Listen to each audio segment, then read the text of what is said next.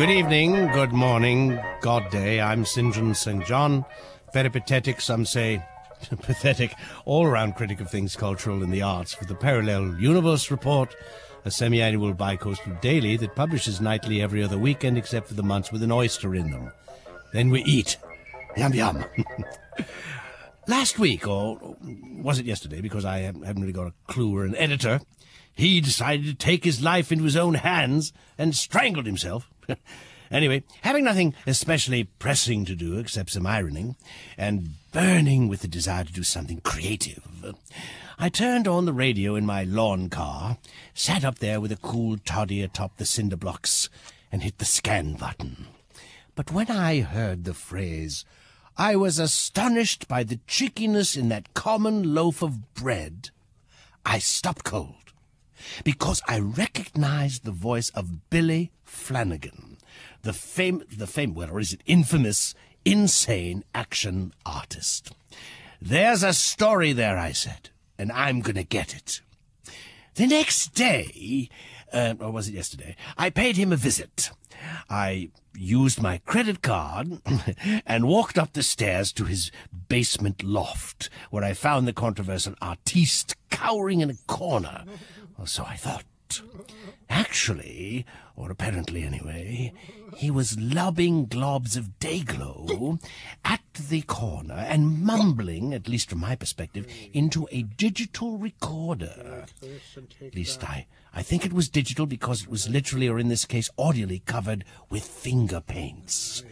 Could we call this a paint recorder? Maybe yes, maybe no, who knows? But as he was obviously in another world, which I surmise is his natural state of being, I tiptoed like a fog on little cat feet around his space and took passing notes of his latest corpus of work. Now, frankly, between you and me, and you really outnumber me, I know, I don't think he ever sells anything, but I must admit he is prolific, although he may be childless for all I know. Covering one entire wall, or maybe it was a canvas of sorts, who knows, there appeared to be a painting profusely sprayed with, how can I say this, that white sparkly stuff one finds on ceilings in an otherwise depressing unrent-controlled apartment, you know, the kind of ceiling that looks great on drugs, but doesn't really make it in the real world, if you know what I mean. But I digress. Excuse me, or maybe I'm just digesting. How can I describe it?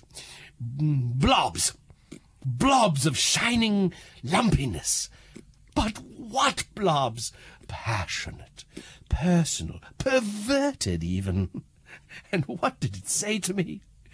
Get out, actually. Get out. Because at this point, if there is such a thing as a point in this commentary, the inspired, can I say, occupant spotted me, and rather pointedly, although not in the sense of pointillisme, bien sûr, but nonetheless pointing his brush at me, suggested forcibly that I absent, not absinthe, unfortunately, his premises, by which I intuited that he meant to quit his artistique premise.